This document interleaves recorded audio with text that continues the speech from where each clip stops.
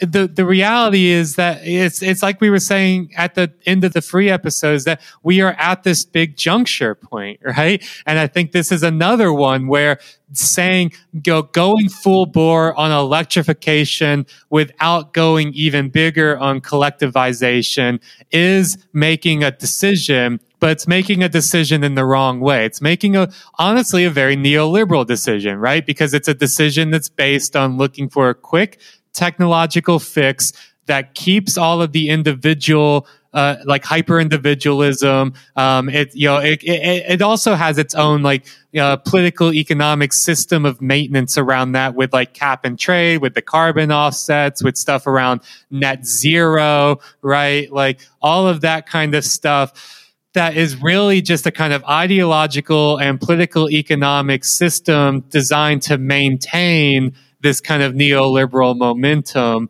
But it is also, it's not an easier pathway than to do the other way of going towards collectivization, of going towards different forms of infrastructure, different forms of planning. It's not as if one of those is really easy and one of those is really hard. They both require huge systems of investment and resource management and planning and maintenance in order to do it. It really does come down to whose interests, right? Whose interests are being served by making one of those decisions and all of the things that go into that decision. And it's so obvious, I think, that on one hand, the decision of electrification without collectivization is really about in the model that we have it now, the real, what's told to us as the only feasible model is the Tesla model. And that's about, making sure that Elon Musk's bank account continues to grow.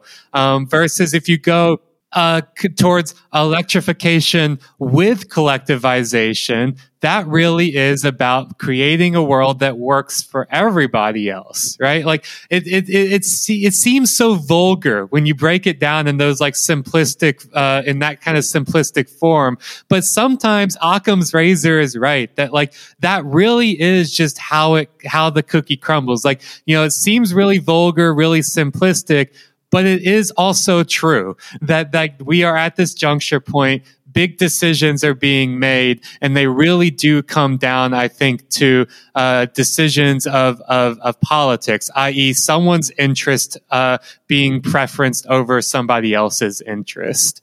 No, I completely agree. I guess just a few points on what you said. First of all, it's interesting that you say that the U.S.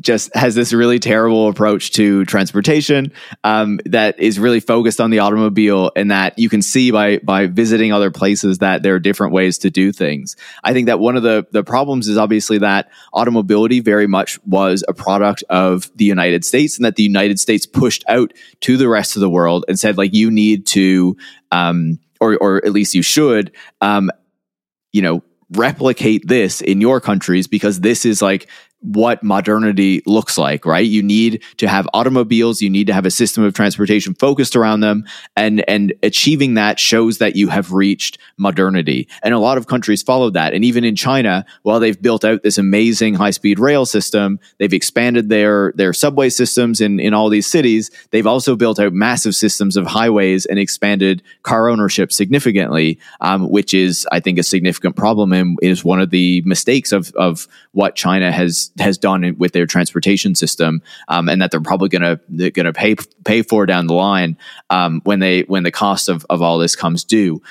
When we're thinking about the way forward and these two different paths that you're talking about, that we've been talking about, kind of the one approach where electric vehicles are going to be our solution to this climate problem and these other transportation problems that we face, and then on the other hand, it's investing in transit and making these other investments that are really going to solve this kind of collectivization of the transportation system. Obviously, if we're going down the automotive route, the individualized route where everyone has to buy their own vehicle, there's a lot more profit potential in that for these companies, right?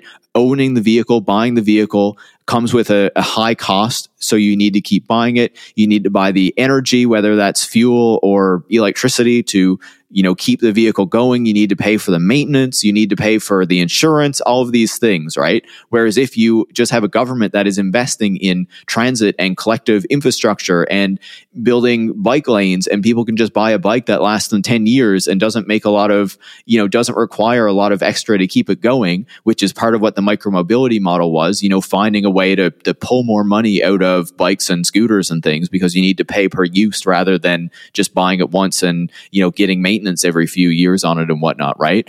There's not as much profit potential in that. And so naturally you can see why companies don't want us to go that direction and would rather have us go the automotive direction, right? And just to close that idea with an example, one of Elon Musk's big ideas for transportation was obviously the Hyperloop, right? This idea that it was going to be the super fast train that would, in his initial idea, would go between San Francisco and LA, would be much cheaper than high-speed rail, he promised, and would go incredibly fast and like all these amazing things, right? Obviously, high-speed Hyperloop does not exist anywhere.